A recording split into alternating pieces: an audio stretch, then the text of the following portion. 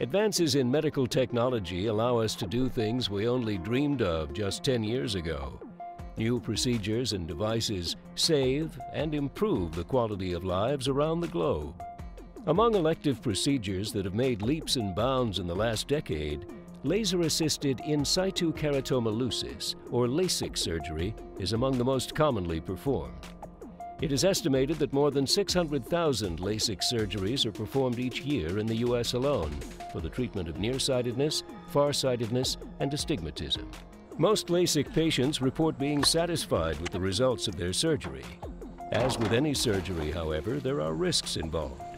That's why it is important to be fully informed before you decide to have LASIK surgery. The FDA reviews clinical data from LASIK laser manufacturers.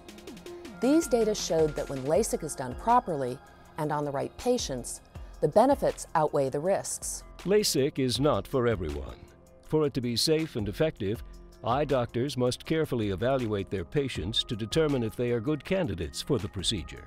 Factors that may prevent you from being a good candidate for LASIK include having changes in your contact lens or glasses prescription in the past year, having a condition such as diabetes, or taking medications that may affect wound healing, such as corticosteroids like prednisone, and having a current or past history of eye disease, such as glaucoma, herpes infection, or inflammation inside the eye, or a history of eye injury or previous eye surgery. When considering LASIK, patients should make sure that their eye doctor is aware of any eye or medical condition they have, because these may contribute to a bad outcome. In addition, doctors should examine patients for dry eyes, large pupils, and thin corneas, since these can also lead to bad outcomes. Even if you are a good candidate, LASIK can have complications. These complications include dry eyes, sensitivity to light, blurred vision, and other visual symptoms, such as glare, halos, starbursts, and double vision. Such symptoms are commonly mild and temporary, but can become severe and permanent, leading to loss of vision, interference with your usual activities, and pain. Your vision may not be fully corrected after the procedure, and so you may require additional surgery to get the desired outcome.